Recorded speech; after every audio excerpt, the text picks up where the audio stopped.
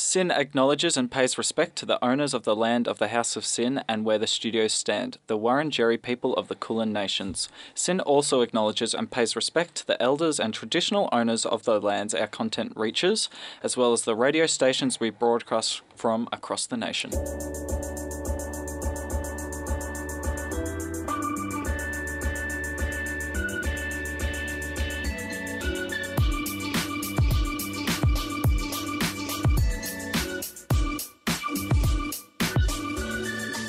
Hello and welcome back to Cricket by Dummies, a show where we are dummies and you guys like cricket.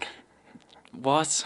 That's got to be your worst one yet. Yeah, it probably has to be. Do you literally just come up with them like right here, right now? Yes. Or do you spend the whole week going, what's something really clever I can say? How could I make it even worse than normal? Yeah, that's a pretty difficult task to do. It's like the Australian cricket team. How could we be worse than we already are? We have a big show this week. I'm very excited for it. I don't know about you, including some stuff on the Australian cricket team. Yes. We're just going to keep that secret, are we? Yes. No? Okay. So in this week's show, we'll be covering the news as normal, like we do every week. Aside from that, we're going to have a little spin on Storytime this week, do something slightly different. We've done a little bit of a draft on some of the sides in the world, and we're going to be talking about a best 11 that we have each come up with different countries from around the world. I don't know how to put it. We can explain that later because you did such a brilliant job of explaining it poorly right there. And there have been a few incredible stories in the world of cricket this week. First of all, let's talk about this one from India, Lachlan Ross. There was I don't know how to set this up. I feel like I just say it straight. There was a pitch invasion, but it's not your normal type of pitch invasion, was it, Alex? No, it wasn't. So someone managed to just drive onto the field. Like literally just got a car on the field. Like, it's borderline ridiculous. You think of it, you couldn't do that anywhere in Australia. No, absolutely not. It's really strange circumstances. Just to be clear, though, this is the Ranji Trophy, right? Which is kind of like in between Premier Cricket and Sheffield Shield Cricket. So it's like bigger than Premier Cricket, but not as good as Sheffield Shield, right? So this is like a pretty important competition. There were some important players playing in it. I believe it was Gautam Gambhir, was it? I can't remember. A former Indian player, a big name, was playing in the game, right? And this guy has this literally just driven his car up and gone, yeah, I may as well drive onto the field. Well, the thing was, he was actually just passing by the game, right? So here's a quote from the driver. I saw that a cricket match was being played at the Pelham grounds. After realising no one was guarding the entry gate, how? Just a side note, how? I took my car onto the field and tried to meet the players. Sounds like he's not even that much of a cricket fan anyway. Well, it sounds like he's not even, like, aware of, like, that a game of cricket's being played. Like, it's not a big deal, right? Oh, no. Totally not. It's totally, like, cool to join the players. It's actually done quite commonly. It's like those people that let their dogs off onto the field at local cricket games, but on another level. Yep. This is a complete disregard. This is a guy that clearly was just driving along in traffic, got lost, and somehow ended up on a pitch. Yep. Essentially, like, he got lost on a pitch. Well, some say, though, that he could have just got the roads that are the Indian pitches confused with the actual roads over there. Or it could just be the worst sat-nav ever. Can you imagine, like, you're just on a road and it just says turn left and you're like, but that's a cricket field, and the sat-nav's like, I said turn left, damn it. Yeah, it's like those ones where it sends you down like walking alleys, and it's like Google Maps, just like go turn left, and it's like, no, that's clearly just a walkway, and it's like, well, maybe the ground was built on an old like street or something, and that's why is the sat-nav thinks that there's a street there, but it's actually been changed. Yeah. Well, we never know. There's no way we can know about it. But one thing's for sure, he was not in his right mind there. No. And he got more than he bargained for. He definitely did. There was a lot of international news this week. India and New Zealand are wrapping up their series. Yes. There's one more game to be played on Wednesday, I believe. But there have been 2 20s in the last week. 2 T20s. 2 T20s. 2 20s. That would make a 40. No. Yeah, it was such a good ODI series and we were raving about it. And then the T20 series has been just a big like a massive So the first T20, India came out and just made 202. Just a casual 202. It's just what India does. And they actually broke the highest record opening partnership for international T20s. Rohit Sharma and Shikhar Dhawan got 80 each. So they took India to 158 in the 17th over.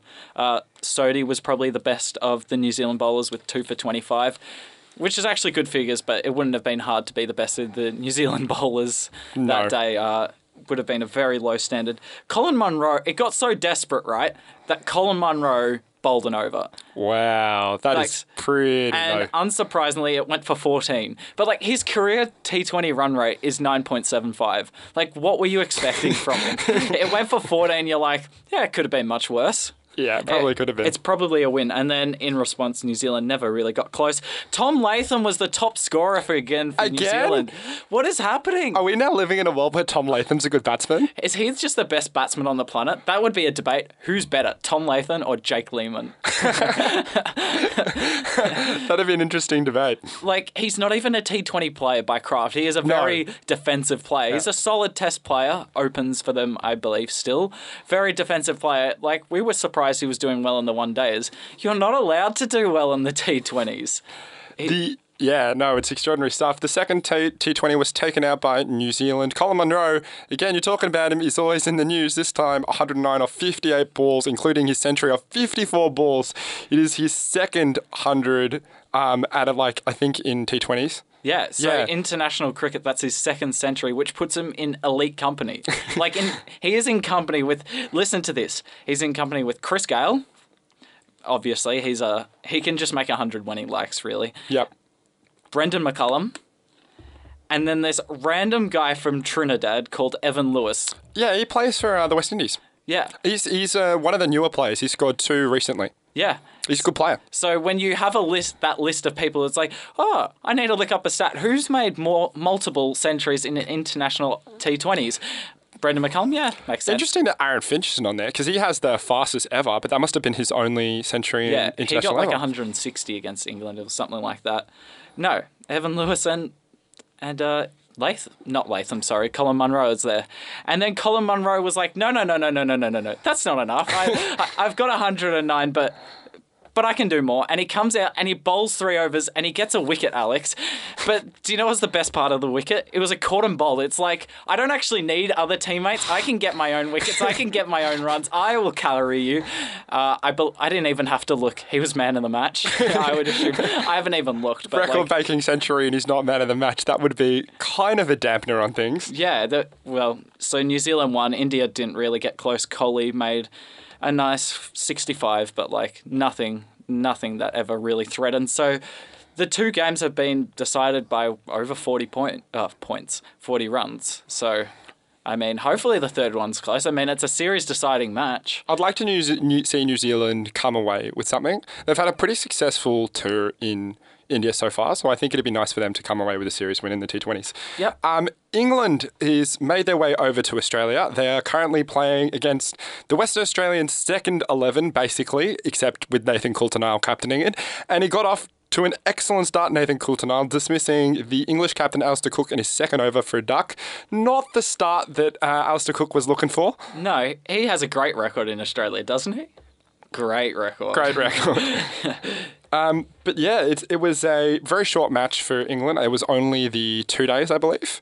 So basically, it's just a 2-day match. Basically, both sides just batted once. The English batted okay, were reasonably convincing besides Cook. But the second day, everyone kind of expected, Broad, Anderson, these guys were going to roll through the second string West Australian lineup. And along come these bunch of West Australian kids who batted really well. Yeah, Phillip and Hinchcliffe, 2 people I've never heard of before, got 88 and 75. Really good job to them. Anderson bowled well, though, which was not good to see. He's getting out of second 11, so, there is an asterisk there. But no, he bowled well in his return from injury, I believe. Yes. He's been injured for a while. But I think the most important part of this match is the England batsman called Stoneman. Yeah, he was rock solid. Oh, jeez. How long have you been waiting to make that one for? Ever since I read that had happened, so since earlier today. Yeah. He got 85, and then the rest were solid. Most of them got starts, except Cook and Root. Totally not like they're 2 of their, more experienced batsmen. Interesting that Stoneman was solid, but Root was not. Yes. That was a terrible joke. I'm sorry. Yeah, you got me stumped there. And we will cut the puns short there. There should be a pun limit on our shows, and we have just clearly broken all the rules. With Matthew Wade keeping, I don't think Australia will be doing much stumping this summer. No, that's a good point. Zimbabwe finished up their test against the West Indies and finished up the series, I believe, last week. It was the start of the test when we were going through it. So just to recap, the second test, Zimbabwe came out and made 326. Masakadza, I believe that's how you pronounce it, got 147. And then in response, the West Indies were 7 for 230. 7 for 230. They're in a lot of trouble against this Zimbabwean. That's a pretty embarrassing collapse. Yes, against this Zimbabwean outfit. But then the best number 9 in the world, it's Chris Holder, right? No, Jason Holder. Jason Holder. I'm confusing sports. There's a Chris Holder in another sport. Oops. The West Indian captain. Yes, comes out and it's just like, you know what, I'm a number 9, but I'm not really a number 9. This is a joke. And comes out and gets 110. Then the number 8 with him, Dowrich, gets 103. So they go from 7 for 230 to 7 for 442. And go from a losing position to a, we're comfortably in front. And then Zimbabwe, this actually got really interesting. They started to bat for the draw, which is weird when you're down 0-1 and it's in the final test. Well, for them, a draw against the West Indies is a pretty good result. Yes, I think that's their thinking. It would be considered a win not to lose. Yes. So they had 144 overs to bat and they did it, which was good to see. With 49 overs to go, they were 7 wickets down, and you thought, this could end very quickly. And then Kremer, the number 9, what was it with number 9s this match? They were incredible. Number 9 comes out and faces 150 deliveries, which is crazy. Like, I couldn't face 150 deliveries on, I don't know, a PS4 game. So he's truly embraced his inner Faf du Plessis then? Yes, he's actually distant cousins. The Zimbabweans and the South Africans are known to have close family ties. Yeah. Actually, they're both from Africa. You realise that Zimbabwe is literally right next to South Africa, right? Yeah, I didn't realise that until about halfway through the sentence. You made the joke, but it's actually... Well, and everyone listening that knows anything about geography would have gone, yes, actually, that's true. Oops. Anyways, so that was a draw, so West Indies win the series 1-0. Bishu was the man of the series with 13 wickets. The Sheffield Shield is underway right now, round 2. We've had 3 games going on, with one of them wrapping up this morning and 2 on day 3 of 4. The Tasmania-Queensland game is the game that is finished. Not exactly the most high-scoring game you've seen. None of the teams managed to clear 200. Tasmania making 186, Queensland 181, Tassie 150. For Queensland chasing down with 3 for 158. The highest score in the entire game was Joe Burns' 70 in the second innings for Queensland. Just an incredible, really strong bowler's performance, and strangely not by 2 strong bowling sides. No. The only real strength from the bowling, you'd say, was Michael Neser for the Queensland Quick, who's earned his spot back in the side this summer. Took 6 for in the first innings and looked very dangerous. Just destroyed the Tasmanian top order in that first innings. And they never really recovered from that, Tasmania. No, it's just a ridiculous game. Like, what's the point? We need batsmen. All the talk is at the moment, who's going to be our number 6? Who's going to be able to be a batsman keeper? Not who's going to be our number 11, 10, 9, 8.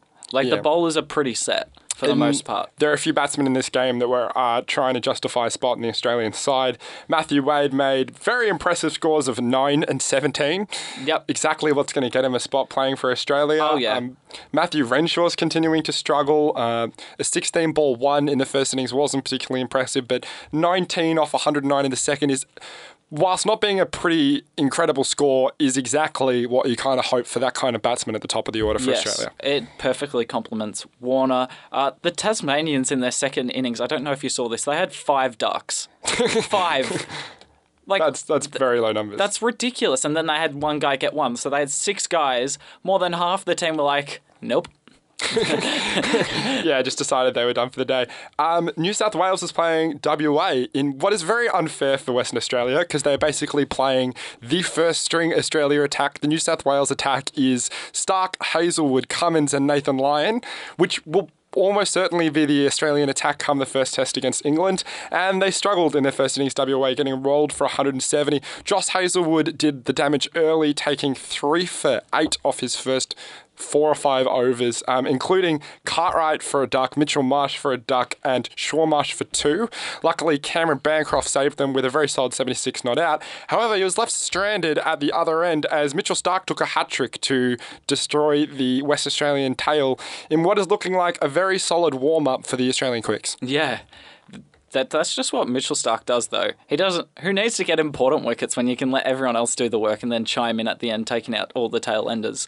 It is what he's very good at, though. And yeah, poor Western Australia. They've actually had a pretty good month. They have. This has not been a great game for them.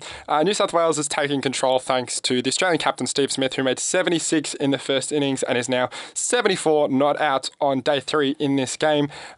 Dave Warner struggling a little bit for runs in this, though he did pretty well in the first innings.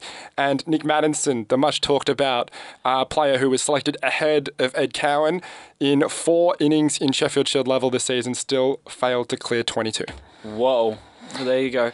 Question, would have it been better Western Australia, like would have their batsmen had an easier time if they sent their first 11 to against England and their second 11 against New South Wales? Maybe. Definitely would have been interesting to see how Nathan Coulter-Nile would have done. Yeah, it would have been maybe a slightly different result. Victoria is playing off against South Australia in the final game. Pretty important game for a few players who are vying for a spot in the Australian lineup. The most interesting one probably was Glenn Maxwell, who got off to a terrific start. 60 not out, everything's going well. Then you get a bouncer and you manage to block it into the ground and it rolls onto the stumps. Oh, so he didn't even kick it out of the way? No, he just rolled onto the stumps. It was very unlucky. That's unbelievable. For South Australia, though, it's apparently clear that Jake Lehman is just the best batsman in the world now. Have we accepted that? Yeah, no complaints from over here. I'm not going to contest that. Backing up a century in Game 1 with a century in Game 2 and a 93 in the second innings today. So a very impressive start to the Sheffield Shield season for him. The problem is, though, if Darren Lehman picks him, the amount of, people are just going to be like, you just picked him because of your son. Yeah. The people that don't actually keep up with Sheffield Shield the hate will be ridiculous. Yeah, he hasn't quite justified selection yet. No. Alex Carey, one of the players vying for that potential Australian spot, made a solid 36 off 100 balls in the first innings and it's 8 not out in the second innings. So be curious to see if he can go on with it and really cement a spot for Australia. Yeah, and then Callum Ferguson is just 140 not out. Just casually. Yeah, you managed to miss that point. I failed to mention it because we all know that despite the fact that he was actually picked for Australia last summer, there is no chance of him getting selected. No. Despite being one of the best batsmen going around in Sheffield Shield cricket. Yeah, but if you make 22... for your Force 11, we're still going to mention it. That's fair. We're not going to be like, he's not getting selected for the thirds ever. Let's not talk about him. Because there's actually a podcast for the thirds. It's a very popular podcast, as you could imagine. It's called... Thirds by Dummies. Thirds by Dummies. Very, very impressive show. It's good stuff. Yeah. And it's literally just a 3-part season. We'll be back with more Cricket by Dummies after this, which is Faker Hurricane. You're listening to Cricket by Dummies here with Alex and Choc. That was Faker Hurricane, and it is time for some stories, Lachlan Ross. Okay, Alex, we actually need to figure this out because every week we try and do an opening to this, and it's actually gone. The joke's too far now that it's not actually funny. Yeah, the joke is so far gone. Yeah, but I feel like we could do something. Anyways, that's a side note. It is always time for story time, Alex. Da-da-da-da. No. I have no idea what we're doing. Shush. It's time for story time, and this week we're going to put a little spin on it. Not that we've actually run out of personal stories that are funny. I've had too many happen to me, close people to me. Oh, I could do it for another year. Yeah, I know. We could actually just do a show on just funny stories and saying them in a mildly funny way. Let's be honest, we're not that funny. It's just in a mildly funny manner. Anyway, so this week what we're going to do is we are going to talk about some of the greatest moments in cricket history. Some of the most iconic, I think is the word you could describe it. Yeah. I think we both try and pick moments that maybe people that are close cricket fans would definitely know, but people that aren't that close cricket fans might not have heard of or might have just missed in passing. Yeah. And we deliberately chose moments that weren't Ashes moments because we will talk about them in a few weeks' time. Yes. Ashes are getting close. Just it's on getting a side very note. close. No, so I'm going to go back in time. Well, imagine the setting. Yeah, so okay, you know how it went on pretty bad sitcoms, they do that back in time music and like the screen shimmers and it's like doo-doo-doo-doo-doo. Yeah. That's okay. So you ready? So I'm gonna make the noise and then you start your story. So it's time to go back in time. Doo-doo-doo-doo. Take yourself to 1981, February the 1st, I think it was. I remember where I was in 1981. I was I'm just gonna go full Wolverine from X-Men Days of Future Past here and say I was living out of some like waterbed. Yeah? That's a deliberate reference, not a very good one. But No, for it's anyone that's not. seen that movie, I've seen the movie, still didn't think it was a good reference. You know what? We should just not do story time. Just keep getting distracted, Alex. yeah. My bad. Sorry. Go with the story. I think it's taken 2 minutes for me to say February 1st, 1981. Yeah, 1981. 1981, and the series between Australia and New Zealand is 1-1. Doom, doom. It's the third ODI, and it's getting pretty tense. It's a close game. The game is on the line, you could say, and the series is on the line, obviously. How close is it? Well, so Australia batted. I think they made 234. And then, no, 235. And then New Zealand come in and they got to chase that down. And back in that day, it's a pretty imposing total, really. And New Zealand are doing a pretty good job of it. They've lost a few too many wickets, more than they'd like. And it comes down to the last over. Doom, doom. And New Zealand are 6 down. And they need to get 15 runs. A pretty imposing total. I mean, that's a lot of runs. I probably haven't made 15 runs in my career. No, I don't think you have. No. And so Ian Chappell... No, it was Greg. Oh, I should have looked... No, it's Greg. It is Greg, sorry. Greg Chappell instructs gets the bowler on, and it's his brother, Trevor Chappell. Good old Trevor. Younger brother, which is the important thing in this scenario. And Trevor Chappell bowls out his over. He's a part-timer, I would say. He bowled 10 overs for the day, but definite part-timer. And he bowls a pretty good over. He gets 2 wickets and concedes 9 runs. So off the last ball, New Zealand needs 6 to tie. And that would send it to, I don't know how they did it back then, actually. That would be an interesting bit of research to do. But New Zealand needs 6 off the last ball. Crowds on the edge of their seats. Greg Chappell walks up to his brother, and what does he tell him to do, Alex? He tells him... Bowl Yorker. Slow ball. We can't give... No, none of that. None of that nonsense, Alex. That's too mainstream. James Faulkner out the back of the hand, slow ball. Well, that probably would have worked. No, he goes, we can't concede 6. Yep. So what do? You roll it along the ground. Brother, you're going to roll this one. And Trevor Chappell, being the younger brother... and this is his captain also, and his older brother, is conflicted. Because he went on to say later that he didn't really want to do it. Because it's just not in the spirit of the game. So he's conflicted. And he walks up and he rolls it. And the New Zealand batsman just doesn't... he kind of just blocks it and then walks off. And they both just storm off. And it's a really interesting one because Greg Chappell went on to say later that he was probably too mentally exhausted... to be fit for captain, because that's just a terrible decision to make. If you don't think you're good enough to not be hit for 6, because they didn't even have ropes back then. Yeah. It was just, you had to clear the boundary. It's one of the most iconic cricket moments, I think, ever. Probably one of the worst moments in cricket ever. Yeah.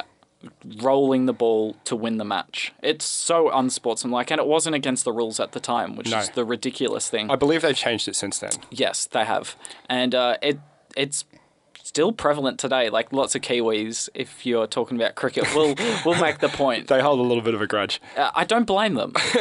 An interesting thing in the follow-up to that in the next few weeks, one of the Australian batsmen at the time, Doug Walters, made a point of saying that even if you rolled the ball, I can still hit the ball for 6. And in some tour match that they were playing in the next few weeks later, somebody underarmed a ball to him and he flicked it up with his bat and hit it over the fence for 6.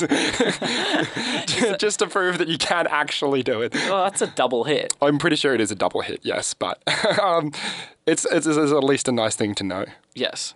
Well, if you rolled it and flicked it up and balanced it on your bat, could you run to the boundary line and flick it over? I don't know, actually. That's an interesting one. Because they knew the underarm was going to come that game because they could hear Greg Chappell doing it because who was it commentating at the time? Richie Bennett was like, oh, they're going to underarm it. Yeah. So it was obviously pretty obvious. So the batsman would have known. Just be like in the heat of the moment, okay, it's going to be slow enough that I can flick it up and catch it. It would have been an interesting incident. That's a great story. Just a real blight on the history of cricket, and I think an embarrassing moment as an Australian fan. Yeah, it's something that I wish had never happened, but what can you do about it? I was just in my waterbed at the time. Shut up. I'm going to take us back to 2008, so a lot more recent, between the Australian and India series. It is 1-0 in the series. Australia is up, and Australia has won their last 15 tests in a row. They have been unbeaten for that period. It is a crazy record, and they need to beat India to continue this series, right? And this is, I believe, is the current record as it stands today, the record that Australia created over this period. Now, Australia made 463 in the first innings, very decent total. Andrew Symonds hit an unbeaten 160, but Australia were actually in trouble. They were 5 for 200 before they were rescued by one of the tail enders. Now, you might think 2008, who was the tail enders at the time? Well, Shane Warne retired, so it wasn't him. So maybe like Brett Lee or something. Who made all these runs? Bradley Hogg. Bradley Hogg. Bradley Hogg, in his highest score in the international arena, made 79. What? 79 in an I believe it's a 190 run stand with Andrew Symonds. He made 79 to rescue Australia, and alongside 59 from Brett Lee, they turned Australia from 6 for 130, so it was worse than 200, to 463. Wow. So that's quite the turnaround. As you can see already, great start to this test. India bat next, and they put down an imposing 530. They batted very well, including Sachin, the great man himself, at 150, and VVS Laxman hit a century. And then Australia come out in the second innings, and it looks like the game's going to go towards a draw. They make 400 before declaring. Mike Hussey hits 100, and Matthew Hayden hits 100 for context, and then India go out on the final day. There's only 72 overs left for Australia to get all the wickets, right? So they need all 10 wickets. And with 70 overs down, right? So 2 overs left to go in the day. Australia have got 7 wickets. India is still several hundred runs behind, nowhere near the runs. All India need to do to break Australia's test streak is manage to survive 2 overs without losing a wicket. Now, as we've mentioned, Australia had some pretty fearsome bowlers at the time, including the famous Bradley Hogg, but also Mitchell Johnson, Brett Lee, Stuart Clark. We had some great bowlers at the time. So who's going to come on and try and save the day for us? Mitchell Johnson? No. Stuart Clark? No. Bradley Hogg? No. It's Michael Clark. The part-timer, he'd never taken a wicket in Australia before. It was his second over for the day. And all the Australians went, what? Really? Not Brett Lee? You're going with him? This is a guy that really hadn't done much, had taken a few wickets in India when they toured there, but really hadn't done much with the ball. Now, first delivery, he has him caught at slip. Harbhajan Singh, who's already made 7 off 28 deliveries, gets caught at slip by Mike Hussey, right? Second delivery of the day, of his over, Australia now need 2 wickets. The new batsman, a guy called R.P. Singh, you ever heard of him? Yes, I have. That's good because I hadn't. No, I hadn't either. I was just bluffing. Throws his bat and pad forward, manages to get hit in front, given out LBW. Michael Clark is on a hat-trick in his attempt to rescue Australia from the jaws of defeat. This is about as cliche as it gets, really. The new batsman is, I want you to guess, before I get there. Think about it, 2008, Indian bowler, and you've heard of him. Who would it be? It's not Harbhajan Singh, is it? No, I told you Harbhajan got out earlier. Ishant Sharma? Ishant Sharma is the new man. This is his second test ever. Oh, no, third test ever. He played 1 test in Bangladesh and then the 2 in Australia. Now, Anil Kumble, the Indian captain, is stuck at the other end. He's 45 not out off 130 deliveries. The guy is set. If he can get back up the other end, they're going to be fine, India. There's no way they're getting him out. This guy is a legend of the game and completely unshakable. So all Ishant Sharma has to do is block out the next 4 deliveries from Michael Clark, not Brett Lee, not Mitchell Johnson, from Michael Clark for India to do this, pretty much, right? And then Kumble to block 6. He blocks the first one, Ishant Sharma. He blocks the second one. And suddenly the Indian fans go, yes, hang on, maybe we might do this. After thinking that they were home and dry and then collapsing, maybe they can do this. and then he fends at one and he pushes and he edges to slip. And Mike no. Hussey takes the catch, and Australia have rescued some kind of miracle victory when nobody thought they could have. Michael Clarke takes 3 wickets, his first 3 wickets on Australian soil in 5 deliveries to rescue Australia the game. It was an incredible finish to an incredible game. I remember watching it live. It was just fantastic stuff. Yeah, I'd forgotten that until you brought it up now, but yeah, that was one of the craziest moments you'll ever see. I don't know how you pick Michael Clarke to bowl. It must be just one of those gut feelings. Yeah. And those gut feelings just seem to work more often than not. Yeah. It's a weird one. Go with your gut, not your head. And he went on to become the Australian captain. Ah. Not really as a bowler, mind you, but No, not quite in the same role. especially once he became captain. Similar to Steve Smith, once they became captain, they didn't bowl themselves anywhere near as much. No, they didn't. Because they're worried about, I don't know, looking a bit self-centered maybe. Yeah. All right, are we ready to go to a song? Yes, we are. I thought you were going to... Okay, no, we can do the surprise now. I thought we were going to a song. Okay, let's go to a song. This is Missy Higgins' Steer. That was Missy Higgins' Steer. You're here on Sin 90.7 FM with Cricket by Dummies. Now, we're going to do something a little different this week because we like to get our creative juices out like once a month. I love the fact that you use the term creative juices. Well, I'm glad you are. It's great because you've got this bright orange shirt on, which really means that you are just the definition of orange juice right now, aren't you? Is that literally what went through your head? Juice, Yeah, orange juice. Yeah, I saw your shirt and thought orange I'm wearing like a high-vis vest, almost. As Alex sits on the other side of the table, it's like, no, I'm here. That's the problem with radio, is you Yeah. can't see him. Yeah, they're just too far away. No, anyways, so we got creative. Is that better? Yeah, I'd say we got creative. We got creative, and we decided to do a draft of all the countries in the world, and then from those countries we drafted, we would make our best 11. For Test cricket, yeah. For Test cricket this week. And then we're going to use actually these same teams, if this goes well, we're going to use these same teams next week for a T20 or ODI team to draft from it. So now essentially we're just going to do a debate, Yeah, we're going to read you the team. So you had first pick and you took Australia. which in hindsight was a terrible idea, but you know what? You have to be true to Australia. I then picked, with my next 2 picks, India and South Africa. Then I picked New Zealand and Pakistan, I took England and the West Indies. and then I took Sri Lanka So that... and Bangladesh. Those are our options. So my side, which I am calling the Empire 11 because it is Britain and its colonies, basically, You just missed Australia. is India, South Africa, England and West Indies, to be clear. And yours? So I decided, what better way to make a team than combine all the countries together? So mine's actually a new Auslankistan with Shakib, because I feel like I need that on the side, because it's not plus Bangladesh, it's plus Shakib. Yeah, so we flipped the coin and you got Shakib. Yes. Pretty good coin flip to win, really. Right, so let's compare opening batsmen to start with. Now, I have gone with the Indian opening batsman, who's a stalwart in the lineup, and the former England captain, Alistair Cook, and the Indian batsman, Shikhar Dhawan, as my openers. Yeah, pretty solid. Cook, though, I mean... We'll get to the debates in a Yes, second. yes. Who are your openers? So Warner and... Do I need to say who Warner's first name is? I feel like that's a staple name. And then Azhar Ali, the Pakistan, normally number 3, but You can open the batting. I have 3 number 3s in this lineup, so I kind of had to work around that. My batting order is Pujara at 3, Kohli at 4, Joe Root at 5, and Ben Stokes at 6. I had Steve Smith. Oh, I could have just said Smith, really.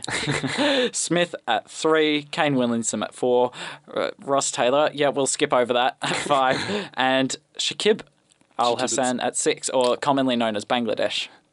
The Bangladesh 11. I'm very confident in my wicketkeeper because I have Quinton de Kock.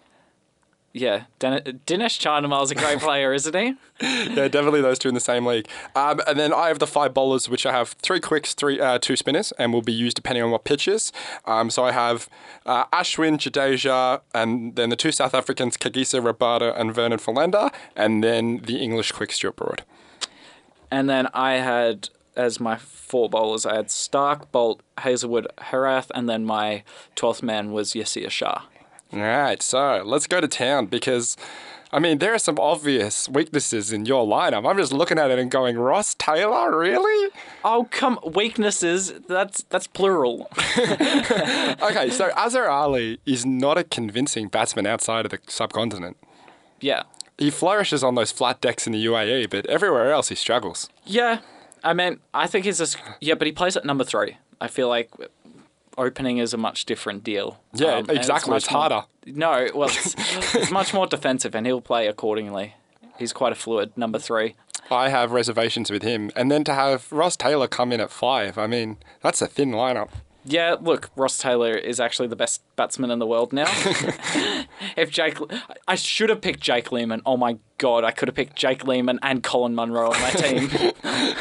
Your short form team's going to be very interesting with Colin Munro and your options. Yeah, he's a batsman and a bowler, as we found out today. No, Ross Taylor is... my team was very top heavy. I didn't really have the foresight. Didn't quite have the foresight to look a bit further down and realise I have no talent below the top. And then Chandimal at 7. I mean, once I get through that top 4 with my very talented bowlers, which I have the top 4 ranked bowlers in the world, admittedly not all in this lineup, but because Jimmy Anderson missed out, but I have the top 4 ranked bowlers in the world, and your 5, 6 and 7 is Ross Taylor, Shakib and Chandimal. I'm feeling confident. Shakib is a jet. Shakib is a jet. Don't pick on Shakib. I feel like that should be a rule of this show. Don't pick on Shakib.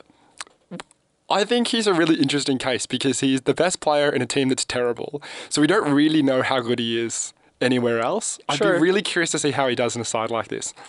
No, anyways, yes, Ross Taylor is a concern. He's been a solid batsman for a long time. He's not going to be anything better than solid, as long as he doesn't cause any run-outs, which should be good. But he, I think, has the highest run-out involvement of like any player in the world. It's something like that. That's totally what you want to have in your side. Because that's what's going to happen, right? Is your side will be batting okay. Like you'll have lost 3 for 150 odd. And finally, Kane Williamson's got himself set. Or maybe Steve Smith. And one of them has hung around to bat with Ross Taylor. They're looking good. Solid 80 not out. And then Ross Taylor runs them out. That's exactly what you want in your lineup. Look, if Ross Taylor runs someone out, it's not so bad because then Shakib comes in. No, yes, Chandimal's okay though. He started out as a batsman and then he's kept from there and he's a solid keeper. He averages 42. Yeah, all of Chandimal, Azhar Ali and Ross Taylor are all okay batsmen. There's nothing like wrong with them. In an international lineup, they're pretty good. But the problem is that my side doesn't have those weaknesses. No, your side doesn't have Alistair Cook. My side does have Alistair Cook. That's the point.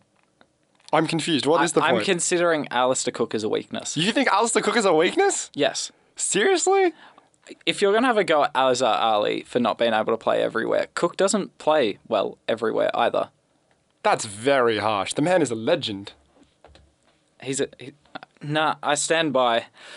He's not too good in Australia. He's not particularly good in South Africa. He hit a double century here. Don't you remember? Do you remember the series? I think it was the one we lost, where they came here. Him and Jonathan Trott came and dominated. I remember one game where Mitchell Johnson was playing and they made one for like 430 they were at one point when he hit a double century and Trott hit a century. Are we going off current form? No, who they are as players. Okay. So, I mean, Cook, yeah, in current form probably isn't as strong as some of the other names on my team, but his track record is proven. It's a bit more proven, yes. I still stand by that he's very flaky at the moment and can disappear from entire series. And you can't rival my middle order. That's the difference. Yes, but then you can't rival my top order. My top order is very solid. Chester Darwin's a very good player. Chester Pujara is the number 4 ranked batsman in the world. And then my top 4 is Warner, Ali. Ali's the weakness there, and he's the 10th ranked batsman in the world. Yeah, mine are very solid as well. Smith, Williamson. If you get through those, sure. Yeah, but you do. Eventually you always get... You're not going to end the game at 2 for 530. One for 620. You're saying it like it's not inevitability. I will get through them, and then yours is a bit brittle. My side bats to 11. Vernon Philander is the 11th batsman in my lineup. That's how strong the batting side is. What does he average? He averages about 25, I think. Let me have a look. Is this a fact check? Is this Dummies. the first fact check on Cricket by Dummies? Yeah. Anyway, whilst I check this, my bowling attack contains three of the four best bowlers in the world in Rabada, Ashwin, and Jadeja. These guys are elite, and throw in Vernon Philander in there as well as Stuart Broad. My bowling attack is considerably better than yours and is going to have no trouble running through that middle order once a few of the top order fall cheaply. My bowling order's nothing to be ashamed of. Well, I'm aware, obviously, they're good bowling lineups regardless, but I've got Hazelwood. He's the gritty one in my lineup.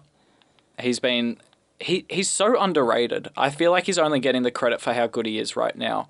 He's been great for a long period of time, takes wickets everywhere. That's the big thing about Hazelwood. He doesn't go missing from series. I feel like Rabada isn't as proven in that. Who are your other bowlers?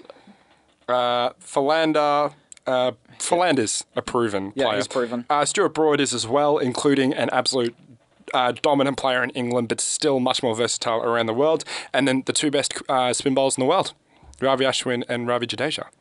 Both named Ravi. I have the twin Ravi spin Arguably, kings. neither of them are particularly good out of India. We've had this discussion before where we've said they are literally the top two bowlers in the world just because they play well. They play elite in India. Don't get me wrong. They're amazing. They're okay everywhere else. But look at see, here's the thing, right? So if, let's say I was playing in England, for instance, right? Broad comes into the lineup, Jadeja goes out, and suddenly my bowling attack is Rabada, who's amazing anywhere where the pitches bounce, Philander, who specialises in England, Broad, who specialises in England. I could go play anywhere. That's my point. Is my other worry for your team is I don't think your team does too well in the subcontinent.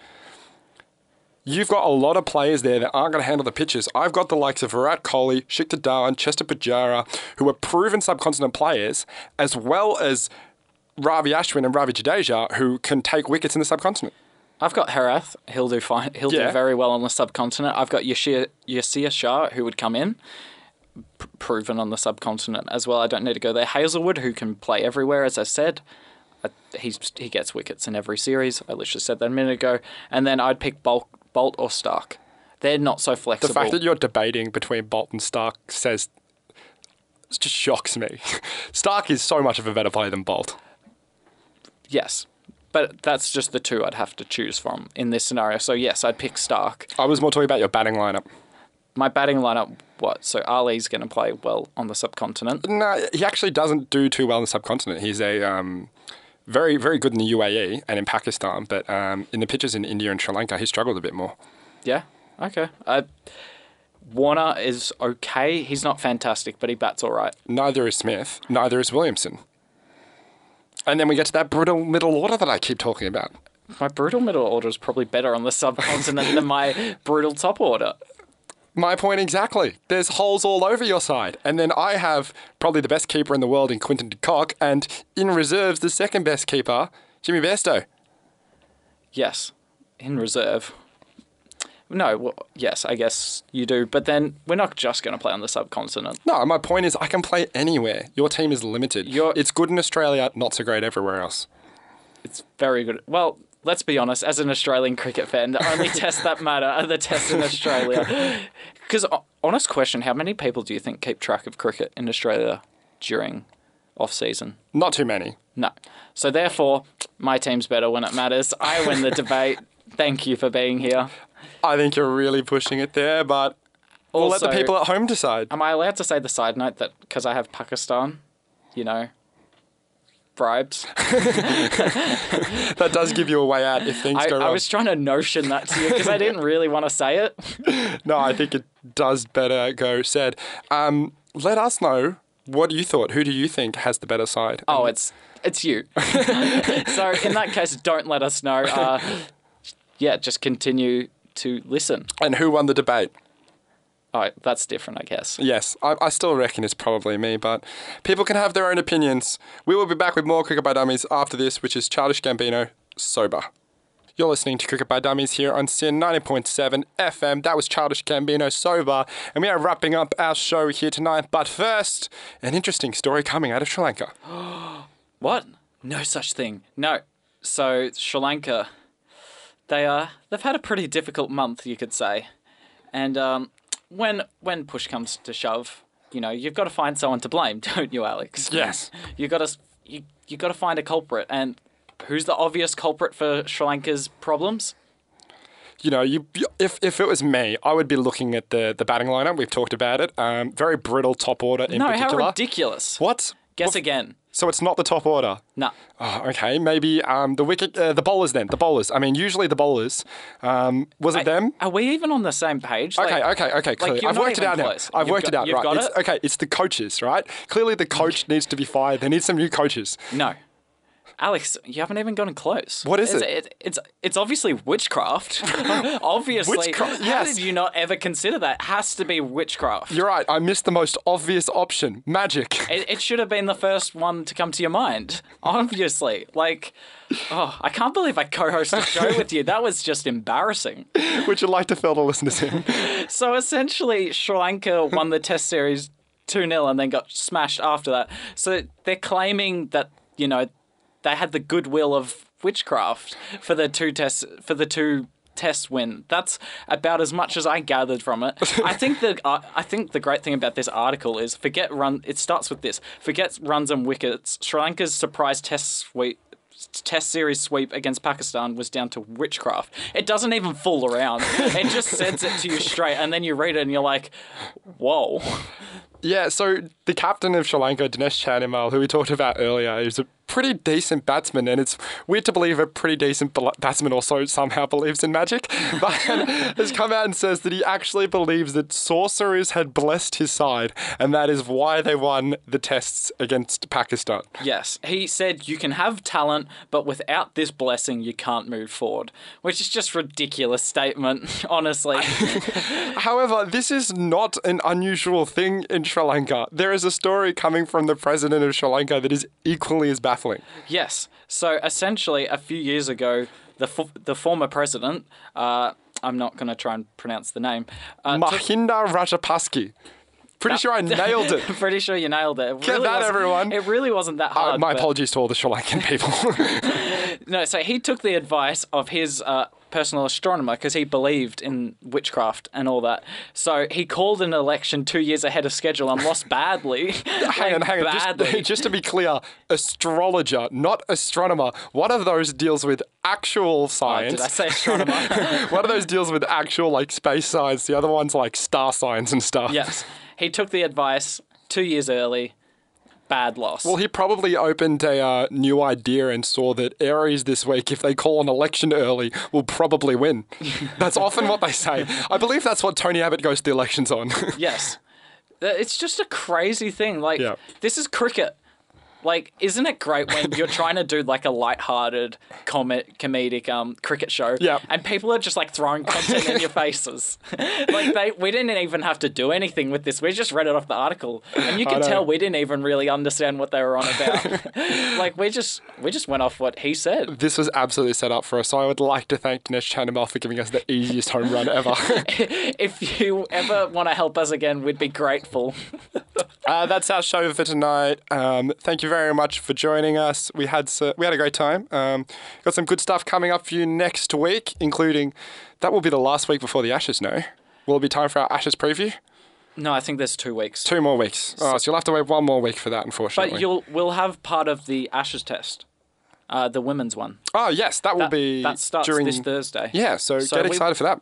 No, we will have the whole thing. Yeah. No, I'm saying they should get excited for that. I'm already excited. Yeah. It's going to be great. It's going to be fantastic. Thank you all for listening tonight. My name is Alex Henry. I'm Choc. And this is some song called Boat Show. I've never heard of this before.